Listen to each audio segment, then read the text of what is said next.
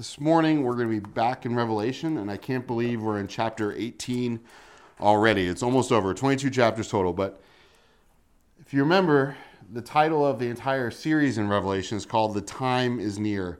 The time is near, because I want us to remember, even back then, that Revelation, the time is near. Even if it takes another 100 years, it's going to be soon.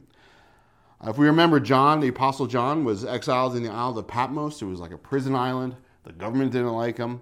But as he was spending time with the Lord revealed to him these things that were written down about things to come, about things that were and are to come, as it was said. And really, Jesus in glory was revealed to him. In the beginning, it starts off with the 7 churches.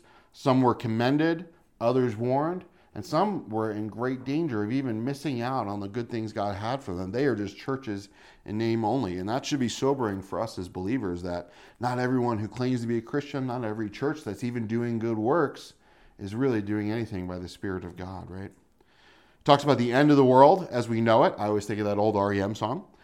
There's the Great Tribulation, the 7 years, the number of completion or perfection, that these numbers is important, that this is the last 7 years on earth before Jesus' 1,000-year reign, which we'll see in another chapter or two. But we need to remember that this is God's wrath poured out, his judgment poured out on the nations, and really those who follow Satan. That God doesn't desire that any of us would perish, right? That we would come to salvation and forgiveness. But these are for the people who really have rejected that through all of history, and really, as we've seen in Revelation, have permanently rejected that, have willfully known the difference between God and Satan and chosen Satan. But I still believe, because God is merciful and gracious, that this is still a last-ditch effort to get the world to repent. Why? Well, he didn't have to do it in 7 years. He could have done it in a second. He also, as we'll look later, he sent the angels out again to proclaim the gospel, right? There's a remnant of believers that come to him, the tribulation saints. And even today, we'll see the light of his glory go out to the whole world. That God is giving people a last chance, even if they actually can't accept it because they've taken the mark. I believe God is still gracious enough to still offer it to any who had it and would take and show that he's good. But again, Revelation is the past, present, and future revealed. It is the end revealed. It is the church revealed. It is heaven revealed. We get a great look into heaven and the spiritual world through Revelation. It is Jesus revealed. And last week we looked at a place called Babylon revealed. And when we think of Babylon, we tend to think, I don't know what you think, but we'll look more closely at that in a minute. But really, I think we don't have the same view of Babylon as the Jewish people did. The Jews knew exactly what Babylon was in their day. But we've seen a world in allegiance with the world leader. They've taken the mark. They've worshipped him. There have been many judgments, plagues, disasters. There were Christian martyrs in this days. You either, if you accepted the Lord, it was basically a death sentence in these days to come. There was no repentance. Like I said, anyone who took the mark would not repent. We haven't seen repentance time after time when there should have been repentance, when probably things that have happened in our lives that have brought us to repentance did not happen in them. Instead of repentance, they blasphemed God. We saw the 7 bowls, the 7 last plagues. We saw a world system last time, Babylon, the mystery of Babylon, which was corrupted, sexually immoral. The kings and the masses were all in cahoots with this world system. But if we remember Babylon, go all the way back to the Tower of Babel. If you remember in Genesis, the world came together. The world thought that it was special and said, let's all ascend to heaven. We can be like God. We can ascend to God's throne. And they built a tower. And then God struck it down and scattered them, said to go out into all the world, right? God doesn't want us all gathered together in one place. He wants us to fill the world, subdue it, right? Have our own space to live and not be on top of each other. There's a whole other message built into that. But eventually the ancient Babylonian Empire came up over Iran and Iraq and Syria and that area. They were a brutal empire. They enslaved the Jews. When they came to take the Jews out of their homeland, they put hooks in their jaws and hooked them all together with chains and dragged them out of the city. Remember, Jonah went to Nineveh. That's the same region. Although Nineveh was a wicked city, Nineveh repented, right, when Jonah brought the gospel. And Jonah didn't want them to repent because they were so wicked. The religious system, the Zodiac. You guys know the Zodiac system? That has its origins in ancient Babylon. They worship the fish god, Dagon. If you remember Jonah, he was spit out of a whale, right? God was trying to reach them through that too. And if you can bear with me on the conspiracy theory level here, the Pope's ring has Dagon on it.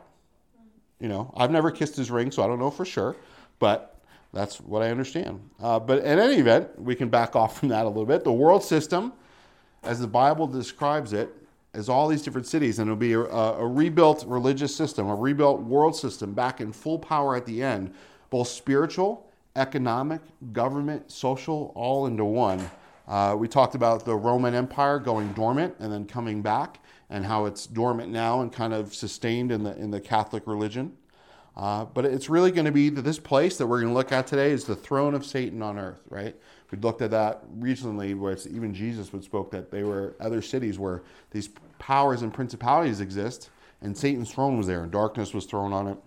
Again, we looked at Mystery of Babylon, chapter 17, and this is, you can kind of see this as two Babylons, one a whole system, and then this is an actual commercial center, an actual city. But I believe that they're really intertwined. It's just kind of looking at the same thing. Babylon could be the whole world system, and this would be the capital that we're going to look at today. But Lord, as we do look at your scripture, God, you're the one who can teach us it. God, we need you to teach us and show us your truth. And ultimately, God, all these things that we're going to look at, some weird, some strange, some familiar, some tragic, God, we want to see you through it all, God. So reveal yourself to us through it, and reveal, God, just speak to us each what we can do in our own lives, God, to just follow you more. Because that's all you want, is us to be closer to you. And we ask, God, that anyone listening, even online, God, if they need you, they would turn to you today. In Jesus' name, amen. So let's go on. We're going to take chapter 18. It looks a little bit long, but we're going to take it in different sized chunks. And I've got a lot of notes, but I'm going to try and get through it in a reasonable time. So famous last words, right? So he says, chapter 18, he says, after this, John says, I saw another angel coming down from heaven, having great authority, and the earth was illuminated with his glory. He cried out mightily with a loud voice, saying, Fallen, fallen is Babylon the Great. She has become a dwelling place of demons, a haunt for every unclean spirit, and a haunt for every unclean and hateful bird. For all the nations have drunk of the wine of the wrath of her sexual immorality. The kings of the earth have committed adultery with her, and the merchants of the earth have become rich through the abundance of her luxury. And we'll stop there. So John says, after this, I don't know about you, but if I was John, I'd be overwhelmed by now. I would need the longest nap in history after all the things that John has seen, witnessed firsthand, heard from heaven, experienced. He was just going about his day on a Sunday, trying to spend time with the Lord in the morning, worship and pray, and, hope maybe he had some scriptures with him, and then Jesus had something greater for him. But this just keeps going for him, and it keeps going for us, and it's a lot to digest. And I think even if we were to go through Revelation again, we still wouldn't even scratch the surface of all the things we could talk about and look about and learn from, especially if I'm the one teaching. But I encourage you to not be afraid of Revelation. Like it says, there's a blessing in those who read it, blessing in those who hear it and who share it. But it's just one thing after another, right?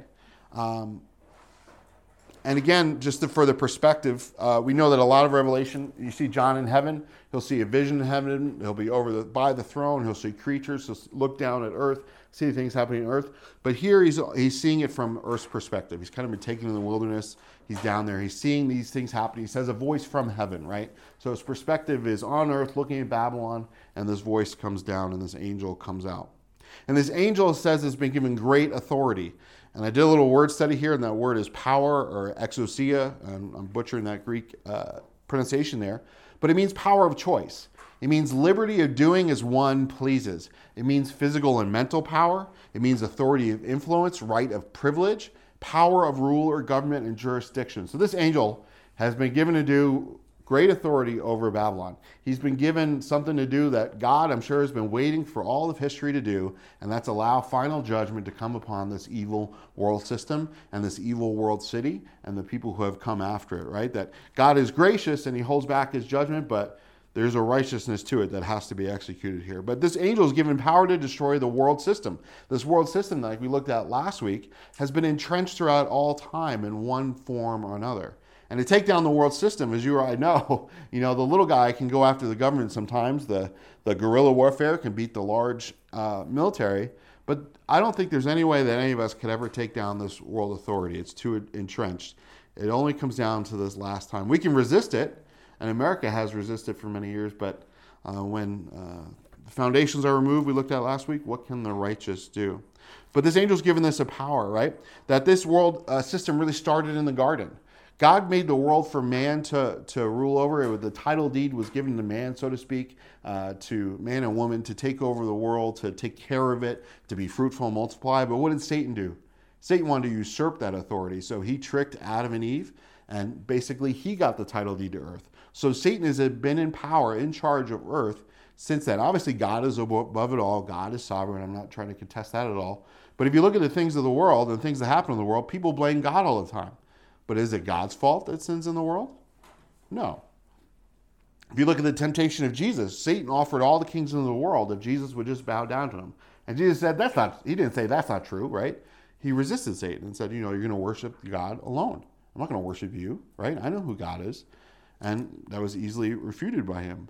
But Jesus didn't contest the power that Satan had to give the kingdoms of the world. That Satan puts it in people's hearts and minds and tempts people, and people are shackled with sin. And these things, we see a lot of conspiracy theories today, right? And a lot of them come true, scarily enough.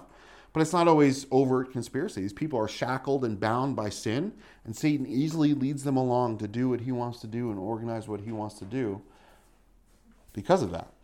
Now, there's all other things we could layer on top of that, but that's what I want us to focus on today.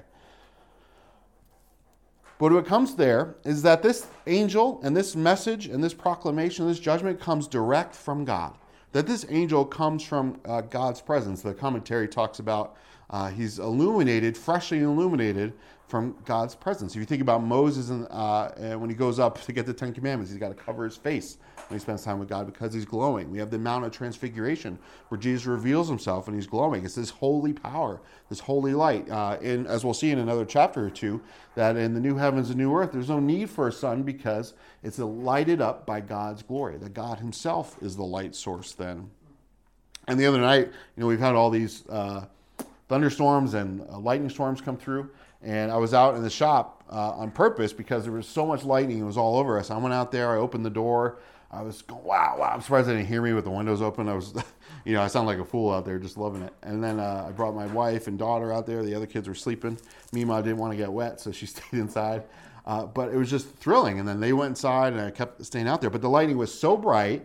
It was so powerful. It was right overhead. It would make me jump back just by seeing it. It would blind me for a second when I saw it. And it just illuminated everything.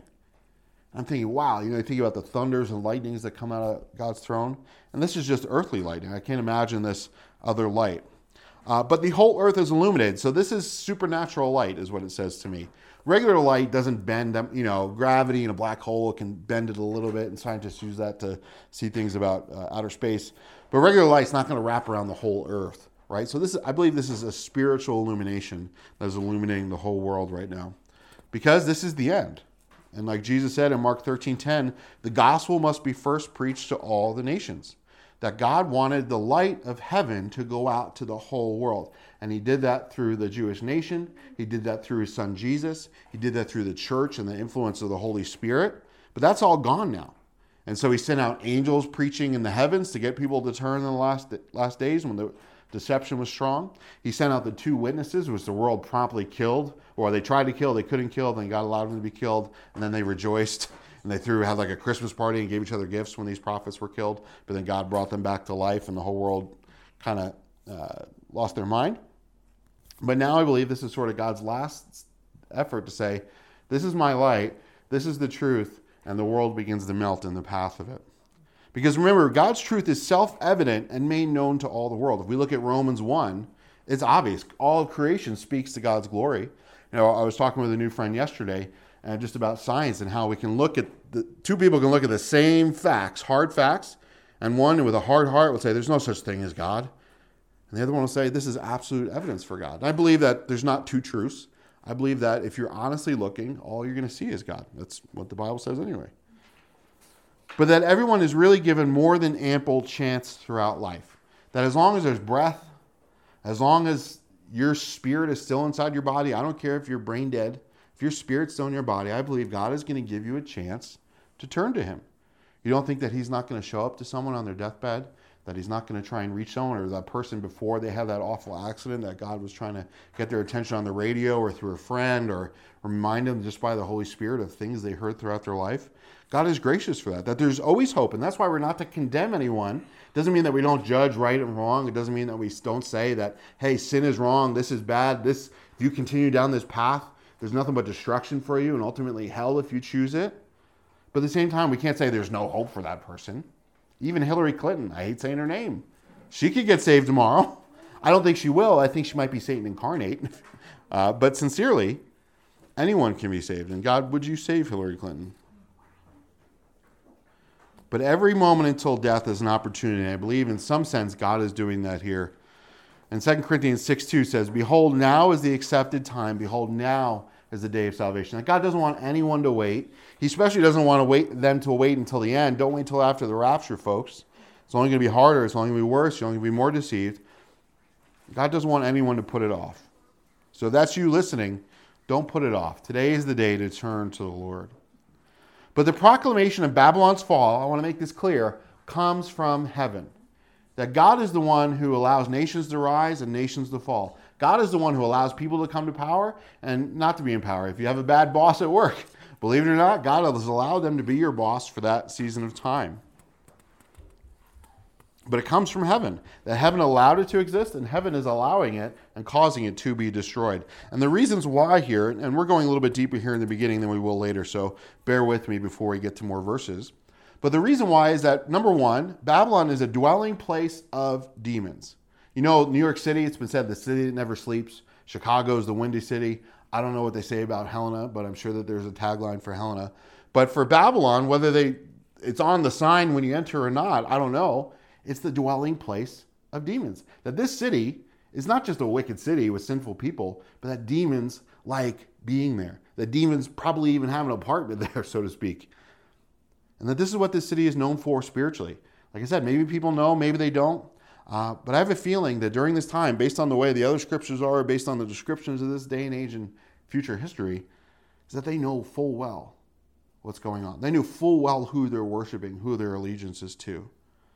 I'm sure there's still a Bible floating around somewhere, and they're totally aware. But the veil is torn in Revelation, not only for us to see in heaven, but us to see in the future. And I believe also, if you look back in the old days, right, before the cross, when idolatry was a big deal in all societies, and it still floats around in other cultures more evidently, where they have an idol that they bow down to, right? It was like the spiritual things were very evident. And then due to the cross and due to the age of grace, we began to worship God more. And we realized that we can worship God in spirit and truth. And obviously God doesn't want idols. But Christianity started to wipe out idolatry in different places, right? I'm making sort of a generalization, obviously, in the West and cultures under the influence of it. But we kind of don't really think that we have idols anymore in Western culture. Stuff's starting to come in, but the guy down the street probably doesn't have an idol in his house unless he's a Buddhist, right? But maybe he's worshiping his career. Maybe she's worshiping the way she looks. Maybe they're worshiping their education or their intelligence, and they're bowing down at these altars that may not be specifically in your house. I mean, maybe, you're bowing down at the TV in your house every night instead of spending time with the Lord. I don't know. But, I'll talk about it for a second later, but we talk about even abortion, right? That the ancient practice of putting your child on a burning hands of an idol Molech and sacrificing them, what? So that you'd have prosperity? That the harvest would do well? What do people do now? They sacrifice their child, they have an abortion, that they might continue their career. They might not have to be tied down with a family, so to speak. And thankfully God has care for those children in heaven. But this is it. This is a spiritual evil place. This is hell on earth party the world is longing for. People are like, I can't wait to go to hell. Well, this is that place. You definitely don't want to go to hell. There's no party in actual hell. But this city is that sinful party where everything goes. Sodom and Gomorrah was bad and destroyed for their sin, but the sin of this place is even worse, if you can imagine. And just to touch on that hateful bird comment, like, what, God doesn't like birds? No, God made the birds. But in Scripture, birds can be used for spiritual things. Birds for Noah, he sent out the ravens, but then he sent out the dove, right? And the dove was the one that brought back hope. Joseph's dream interpretations, the other guys, the birds came and plucked at them. The Holy Spirit is a dove. The birds of the air came and nested in the branches of the church, Jesus says, and that's not a good thing. But these kind of birds represents evil spirits, sin, and evil things. But number 2, the nations drink the wine of the wrath of her sexual immorality. We looked at last week, and that's a good thing to go back and look at to get better context here. But Romans talks about God's abandonment judgment. Just after he talks about the clarity of creation revealing God, he says the people willfully ignored that and pursued sin, and God turned them over to a debased mind, right? And that God turned them over to their sin and stepped back, and that's God's abandonment judgment. And some could even say that America is experiencing God's abandonment judgment now, that we have turned our back on God, and we have said, God, we don't want you in school, we don't want you in government, we don't want you in society, we don't want you in the family. And so God says, okay, because he's a gentleman. And God doesn't strike us down with a lightning bolt like Zeus. He steps back and lets our ways get the best of us. And we see that happening rapidly in our country today. That's abandonment judgment. God's saying, okay, have at it yourself. And his abandonment, his hand not being on us, is the judgment. Us falling apart on ourselves is the judgment, bearing it ourselves. And I believe that's part of what this is here too. That these kings, these nations have taken part in their sexual abhorrence. They've bought into the doctrine. They bought into the lifestyle. They bought into this new religion of sin. And it's really bringing the wrath upon themselves. That it's the fruit of their own deeds, the fruit of their own doings that's taking place here. Think Pride Month, but all year long.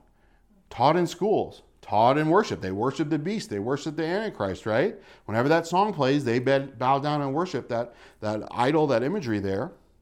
It's codified in their law that he is God. He stepped into the Holy of Holies, said, all right, that's enough. No more religion. Worship me now. And so they've drunk this themselves. They've drunk it in.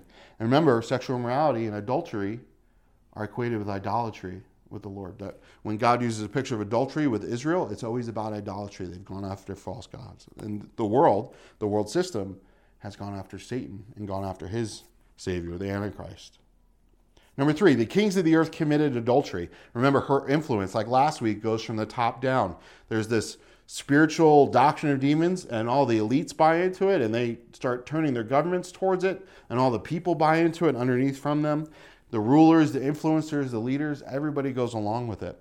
And really, if these folks want the most power in life, the most influence, they have to be on board with this new world order, so to speak. They have to be on board with this ideology. They have to be on board with this spiritual, I don't know what you call it, religion. They have to be in league with mystery and commercial Babylon. And well, look at the world today. Is that not the thing? You have to toe the line, the party line, so to speak, if you want to be the most successful in the world. And number 4, merchants of the earth have become rich through the abundance of her luxury. Businesses, economies, they're all global, right? And we're already there, but it's only going to get more intertwined, right? We talk about things sending everything over to China, but they do that on purpose because it's cheaper, and they don't care about the things that China does under communism. But it's all tied to this system of power and this central location, this future capital of the world, right? Maybe not in the Middle East, probably in Europe, could be multiple places. But think about even in our day and age, businesses, they change their social media icon during Pride Month, right? Everyone's got to have it, otherwise you're not an acceptable business. But go look at those businesses' social media accounts in places like Saudi Arabia. They're not changing the icon there. They're doing whatever's expedient for them. But they're buying on to this world system, either to make money or because that's what they truly believe on the board of directors. I don't know. But make no mistake, globalism is about removing that national sovereignty. It's about removing a nation's power, influence, and making it into this global community, right? Not that we shouldn't have allies, not that we shouldn't get along with other nations, but as we begin to do this, they're trying to say that it's going to be this global community, this UN, where every nation has a vote, and it's all this democratic harmony, right?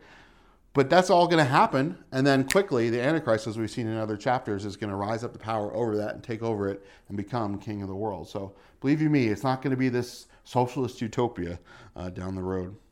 You'll own nothing and be happy. Subscription services sound good, right? I don't have to ever pay for a phone. I just pay $15 a month and I get a new phone every 2 years. Or even the car companies have tried doing that. Well, I guarantee they're going to do that with electric cars when they come out. Don't maybe go on that tangent, but sincerely, they're going to want you to rent everything, subscribe to everything. You always have new stuff, but you're going to be a slave to it, and you're not going to have any wealth anymore. all these businesses have switched to a subscription model because it makes them more money, right? I used to be able to buy a copy from my job of Photoshop. It'd be a lot of money. It was like $600 even 20 years ago, right? But I own that copy. I could use that for perpetuity. Now they don't sell that anymore. They switched to a subscription model. You got to pay $100, $200 a month to get everything in the suite, but you get it all. It's always up to date. But as soon as you don't pay that subscription, you don't have it anymore. And businesses sign up because it's always up to date and they have a revenue stream.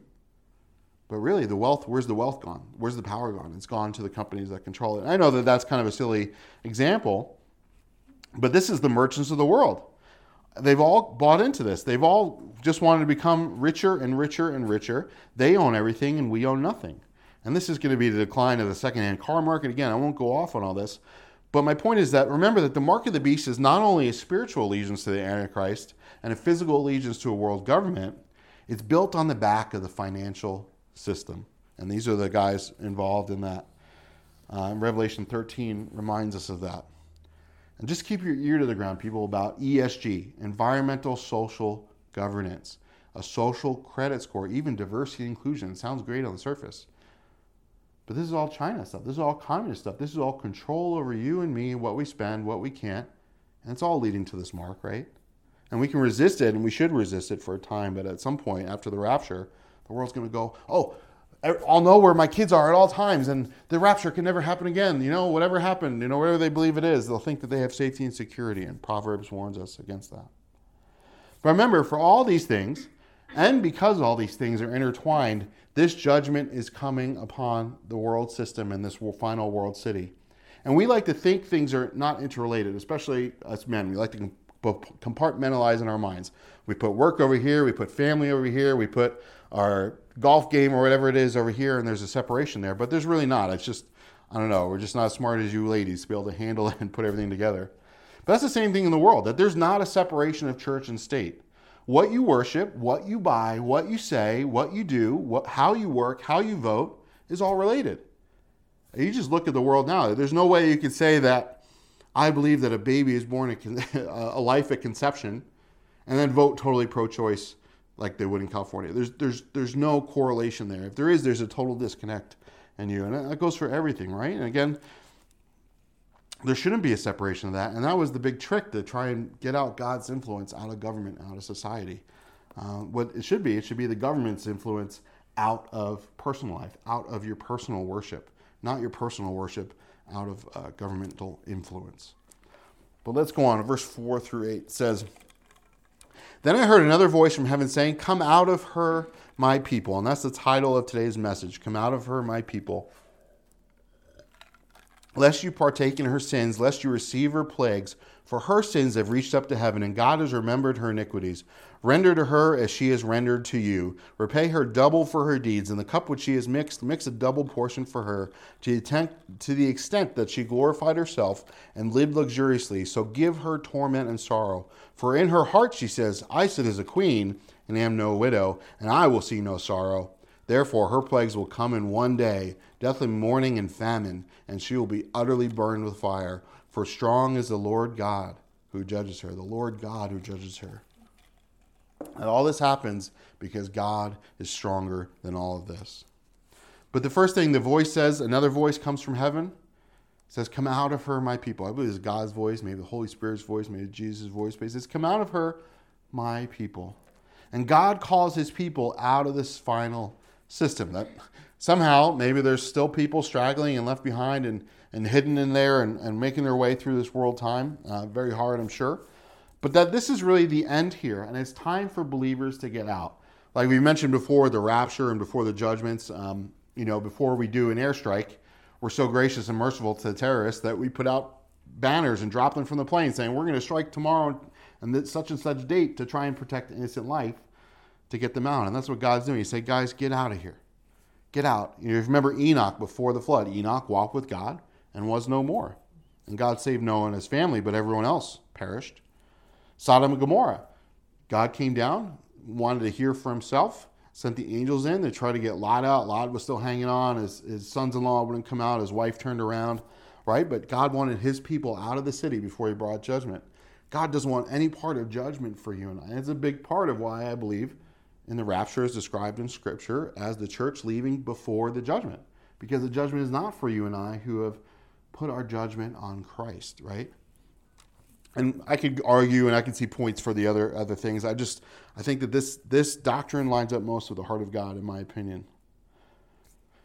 But also the Jews at the abomination of desolation. Jesus said, remember, when you see the abomination of desolation, don't even go home and get your stuff. Immediately go out in the wilderness and run away. And it's going to be rough. It's in winter and you're pregnant. That when Satan the Antichrist steps into the temple.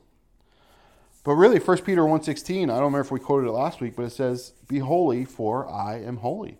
That God doesn't want his people to have any part with this world system. God understands when we have to navigate our way through in an honest, godly way to be able to make our money in the world and have a job and do all these things. But God doesn't want us to be a part of it as the world is a part of it. And he says this because lest you partake in her sins and receive her plagues. That if they stay behind after this point in time, they have no choice but to sin. That there's no way for them to stay at their job and stay a Christian and be obedient to God. That every choice they're going to have to make to continue, other than just obeying the voice of God to leave, right? You know, in work, I was really worried last year when different things happened and they were trying to bring in this other indoctrination, and, you know, obviously I can't go along with it, so I'm going to lose my job, right? And I feel bad for all the people who were so worried about losing their job for a vaccine that they took that vaccine, not really knowing the total long-term effects of it, good or bad, and just took it because they were afraid of losing their livelihood. And now the world's like, okay, you don't really need it anymore. Like, you know, there comes a point when we're going to have to quit our jobs. We're going to have to lose our friends. We're going to have to lose our family. We're going to have to lose our livelihoods and what's comfortable for us in order to remain holy. And unfortunately, a lot of Christians fall by the wayside for that because it's easy. It's hard. That's a hard choice to make. Feeding your kids or doing the right thing. But he says, or receive her plagues. That God doesn't want the plagues to come on either. There's no choice, but you're going to receive everything that comes upon this wicked city if you don't get out of it now, just like Lot. You know, talking about in the world, but not of it in John. You know, that Jesus didn't pray for us to be off the earth, but safe from the evil one. And Paul says you'd have to leave the earth to get away from sin, but again, just not to be of it. But again, it's too late now. There's no more option to remain on earth, remain involved in society, and be of God. I don't know if God takes his people out here and, you know, based on this, and they come back, you know, Revelation kind of tends to overlap and talk, zoom out and zoom in and talk close and then talk large. I don't know if this is talking about the people riding back with him in the end on the horses, because he's talking about them bringing judgment on there, the martyrs in heaven finally having their time to have their judgment avenged from a few chapters ago. But remember, just like the judgment for the city wasn't created for God's people, hell was not created for man. The hell was created for the angels who rebelled against God. It was not our destination. Satan's deception is to drag people with him there, because Satan hates you and I, and he hates God. He knows that's the only way he can really hurt God is by bringing someone to hell with him. And remember, if anyone goes to hell, it's their choice. They've been told to get out. They've been told to flee the judgment to come. And he said, no, it's too much fun. I like it, or the God's not real, whatever it is, all those schemes of Satan. But remember, it's not God's fault, and people use that, Satan will use that to trick people, say, if God was loving, why would he send anyone to hell? Well, the truth is he doesn't send anyone to hell. He gave them a way out at the cross. That if anyone goes to hell, it's because they love their sin more than they love God. And remember Genesis, like we said, God went down to verify the report that came up to heaven about Sodom and Gomorrah. But Jesus came down to earth already. He walked on earth for 33 years. He knows what earth is like. He knows what people are like. Well, that was 2,000 years ago. Well, the world's not really different. Yeah, we have cell phones now, and cleaner water, but the world is the same. Man's heart is the same. John 2:24 through 25, Jesus did not commit himself to them, he says, because he knew all men, and he had no need that anyone should testify of man, for he knew what was in man. God knew what was in their hearts. God knows what was in our hearts, and then he still gives us time to turn. But this city, this spirit of this, we look at Proverbs as identified as a woman and wise, and this is identified as a woman here too. No offense to any women. God loves women. Don't get me wrong as what I'm about to say. But she says, I sit as queen and am no widow, right? Like, she's got that attitude about her. Ash and I got to go on a date the other night for the first time in so long. Thank you, Mima. And one of the previews was for a movie, and the title of the movie, maybe it's fine, but the movie was called Woman King. And I go, isn't that just a queen? Like, why does it got to be woman king? You know, well, go all the way back to Genesis. The desire of Eve would be to rule over her husband, Adam. And that's the spirit of like wrong feminism, right? I'm all for women voting. I'm all for women having rights because women are people, just like men are people. But the spirit of feminism, which is like overreaching, overarching, and just wanting to destroy masculinity so much that it's, I don't know, it's so blind. Like women want to become men nowadays. Like I thought men were the enemy, right? Like I don't understand it. You know, but they have no need for man, and ultimately they have no need for God. That Babylon is as feminist in a way as it gets. But really, the point that I want to make out of this is that, and I think the scripture would allude to it, is that all people are at this city's disposal. The city doesn't care about anybody. The city only cares about itself. The system only cares about itself. And it will use any person, any creed, any color, any nation to get what it wants, right? Just like, just like a bad date will use you to take you out and take all your money, right? That's the way it is, right? But that will be a meat grinder for all of humanity. They will use and abuse people, even as those people cheer as they are being used and abused. They will march along to the same tune and say, yes, use me and abuse me. Oh, great queen of Babylon. But we're all equal at the cross. Remember, Galatians 3:28 says, there's neither Jew nor Greek, slave nor free. There's neither male nor female, for you're all one in Christ Jesus, right? There's different roles and responsibilities, but we are all equal at the foot of the cross. And you can see how we're so close to the end, how Satan is perverting everything. He's even trying to make this his own in his own way, that there's no difference between man and female, that you can be whatever you want, you identify as whatever you want. And that's a doctrine of demons. Demons love that. Why? Because it destroys people. It destroys children. Just look at the news about the hospitals that want to do this to young children. Let's continue. Verses 9 and 10 says, the kings of the earth who have committed adultery and lived luxurious with her will weep and mourn over her when they see the smoke of her burning.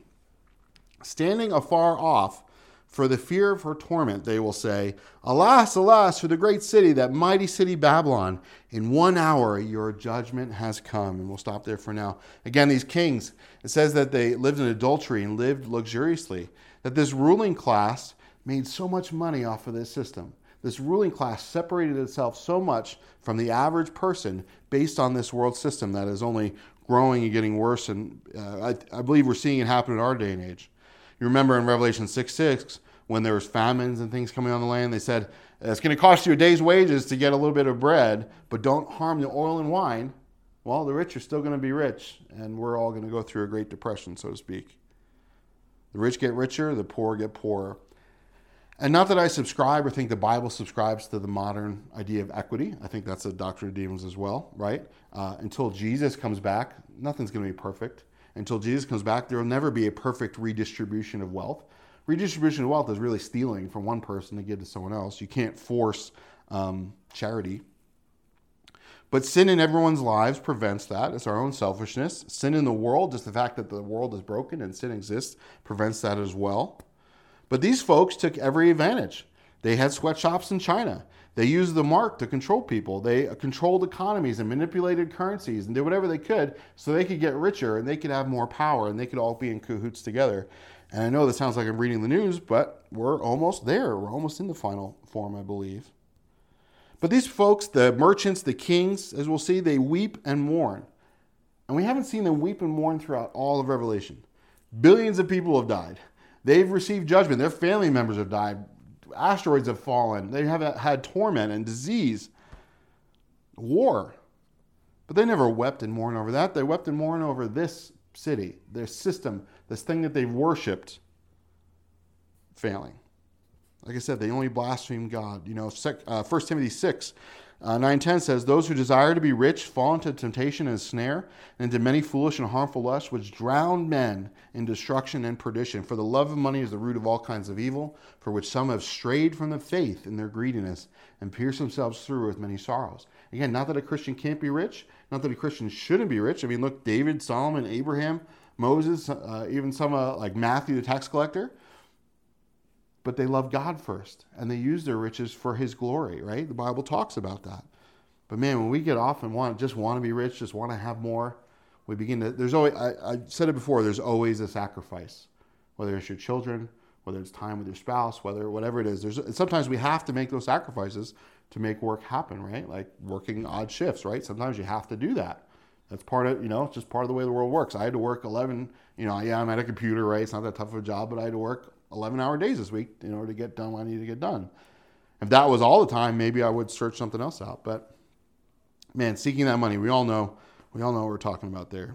But it says the smoke of her burning. Now this is a judgment from God. I believe it's a culmination of all these other events we looked at, the global earthquake that levels cities. But again, like I said, Revelation kind of goes back and forth and zooms in and out and shows different perspectives on events. And I think based on Revelation 17, in a sense, they did this to themselves. They purposely destroy the foundations of the systems that made them wealthy. They think they're doing the right thing by bringing in all these legislations and putting their hand on the market. Again, like California making gas cars illegal by 2035, if they can even do that, right? They're not ready for it. It'll destroy their system. Whole nother tangent there. But they're doing these things in pursuit of this ideology, and it's eventually going to lead to their own destruction. Revelation 17 talks about the nations turning on this world system. And again, I think this judgment could be from heaven directly, but also indirectly, like we talked about before, eating the fruit of their own wickedness. But I want to point out is that it's said over and over that they stand afar off. Is the city contaminated? Is it nuclear? Is it biological? There's a lot of scripture that talks about events like that could happen by the way people react. But if you remember 9/11, I remember it because we lived in the area.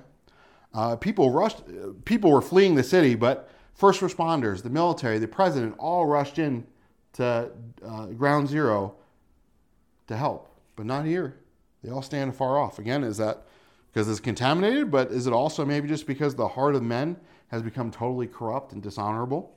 Even if they could do something, they wouldn't do something. They wouldn't put themselves at risk to help someone else, right? The love of many will grow cold in the last days. They'll just take out their phone and record it instead of stopping the fight on the subway. But let's go on. We got a little bit more to cover, and I'm going to try and get us through. Verse 11, the merchants of the earth will weep and mourn over her, for no one buys their merchandise anymore. The merchandise of, just to stop there, remember there was the girl who's possessed and told, it was a fortune teller in Acts. I believe it was Paul and the guys got the demon out of her. And then the people were mad. Her owners were mad at them because they freed her from the demon because they couldn't make money anymore. Similar heart here. The merchandise of gold, silver, precious stones, pearls, fine linen, purple silk, and scarlet, all kinds of scented wood. I don't know. Do you guys buy scented wood? Maybe that's a womanly thing. I don't know. Are all artifacts of ivory, all merchandise of costly wood, bronze, iron, marble, cinnamon and incense, myrrh and frankincense, wine, oil, fine flour, wheat, cattle and sheep, horses, chariots, slaves, and souls of men. The fruit of your soul lusted after has departed from you, and all the things which graceful and exquisite, all the things which are graceful and exquisite have departed from you, and you shall never find them. The merchants of these things which gained wealth by her will stand far off for fear of her torment, weeping and wailing, saying, Alas, alas, the great city that was arrayed in fine linen and purple and scarlet, and decked with precious gold and precious stones and pearls. In 1 hour, such great things came to nothing. And there's a lot of stuff there that I don't know that we need to dig into today. But the merchants weep and mourn, again, not for the loss of life, but for the loss of revenue. That this perfect world system of marketing, social justice, one world government coming together has failed them and has ultimately come to ruin, and they're out of control to do anything about it. And not only is it in ruin, but everyone who's involved in it is ruined from it as well. Also spiritual goods. If we look at the things they're selling there, we could talk about frankincense and myrrh, right?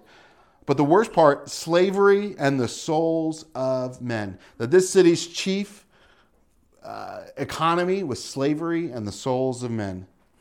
And slavery still exists today. Sweatshops, caste systems, sex trade.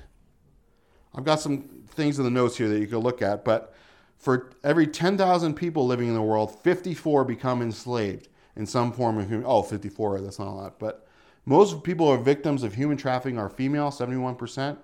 To make it worse, 25% of all the victims are children who are in forced labor, sex trafficking, and even forced marriage. And this is from a podcast I listen to. There's a link if you want to check it out. It's only a portion of it. There's adult language in it. These guys are former military, right? And one of them tried to do work with sex trafficking stuff. And he said, I just can't do it anymore.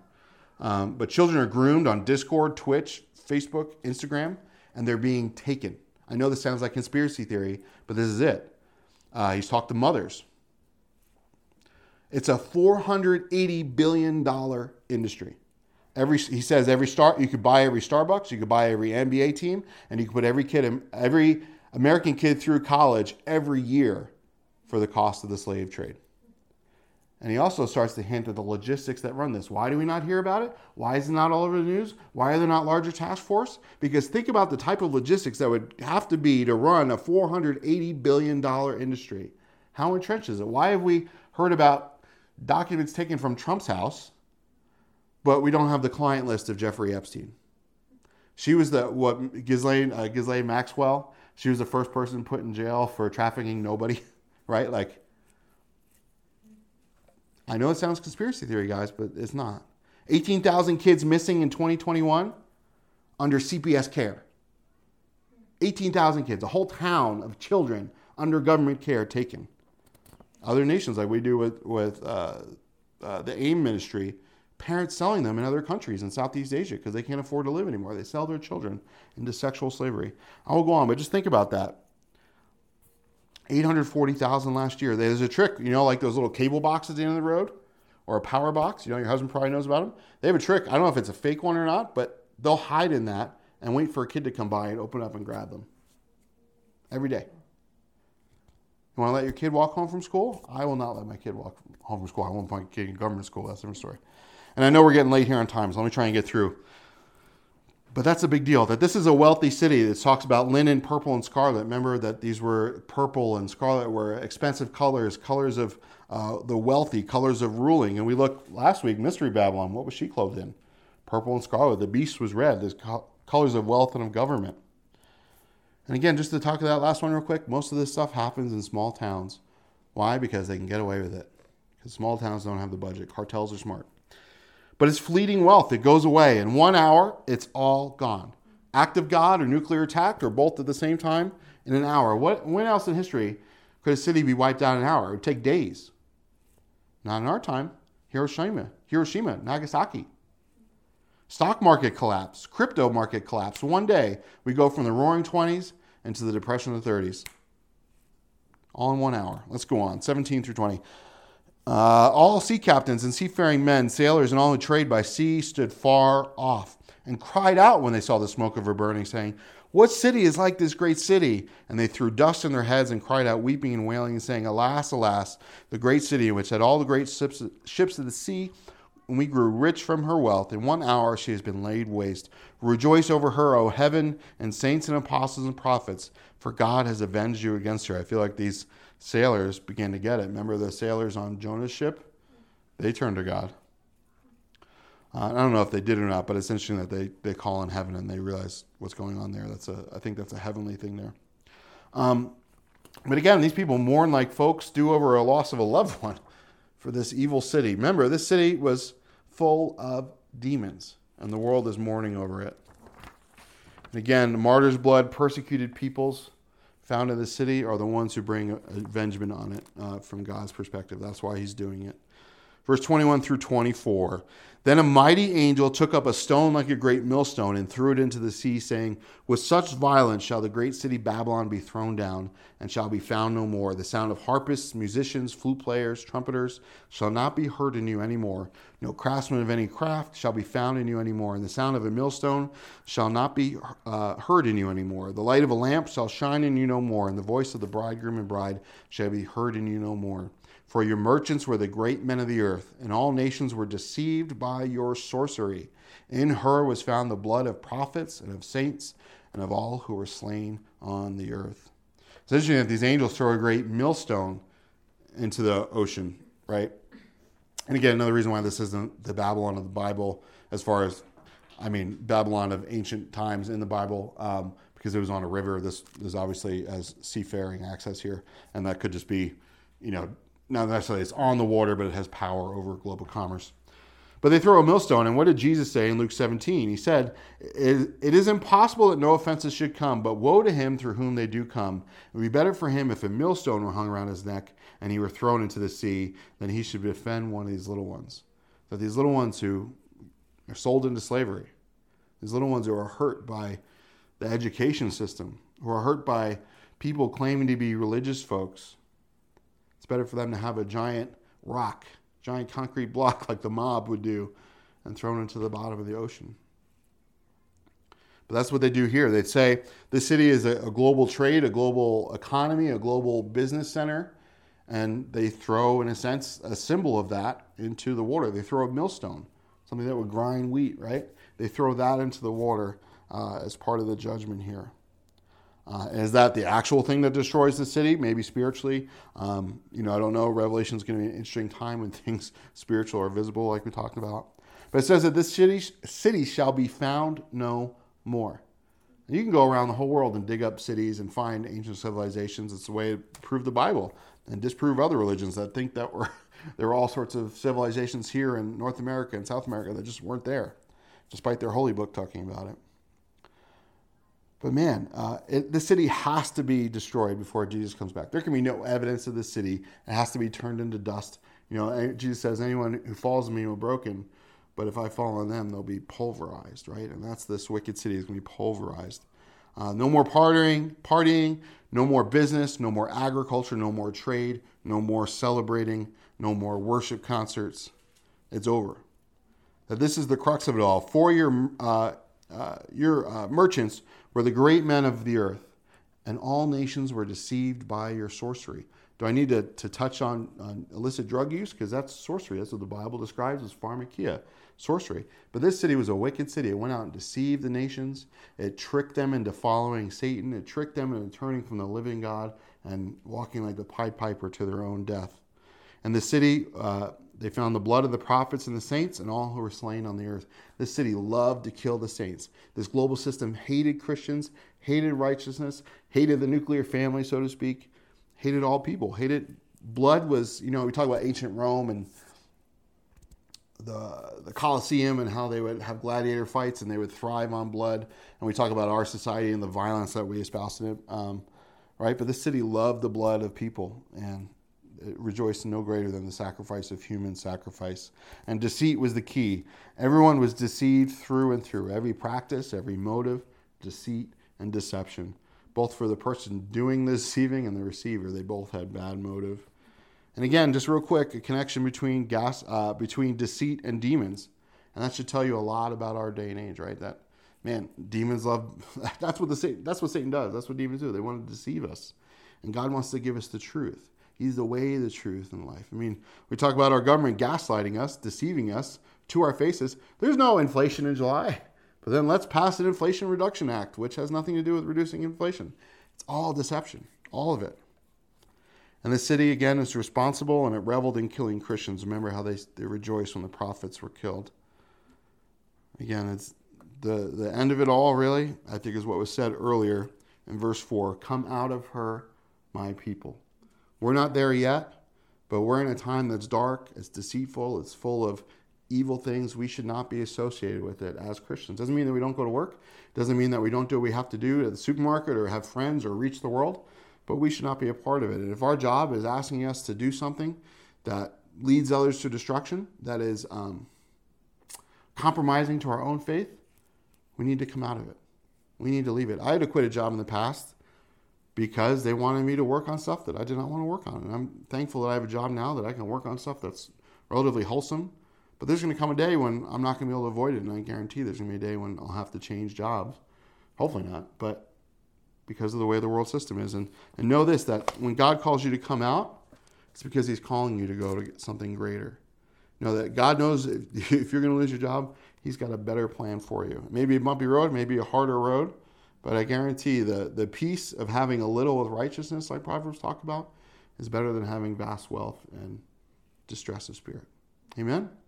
So God, thank you for your word, and thank you for the patience of all those who listened so long. But God, we ask that you would help us to come out of the things in our life that are not holy, to hang on to you and be willing to sacrifice what's not worth it for the things that are worth it. And God, we pray that you would bless all those here and all those who here, take care of our family and all their needs across the nation. We love you, God. Come back soon, but God, do bring our nation to repentance, that we would be found as a light and full of faith when you do return. In Jesus' name we pray. Amen. So may God bless you and keep you, and his face shine upon you. There is a vineyard of the Lord. There is a vineyard for us all. With all our troubles left behind, and all we drink first light until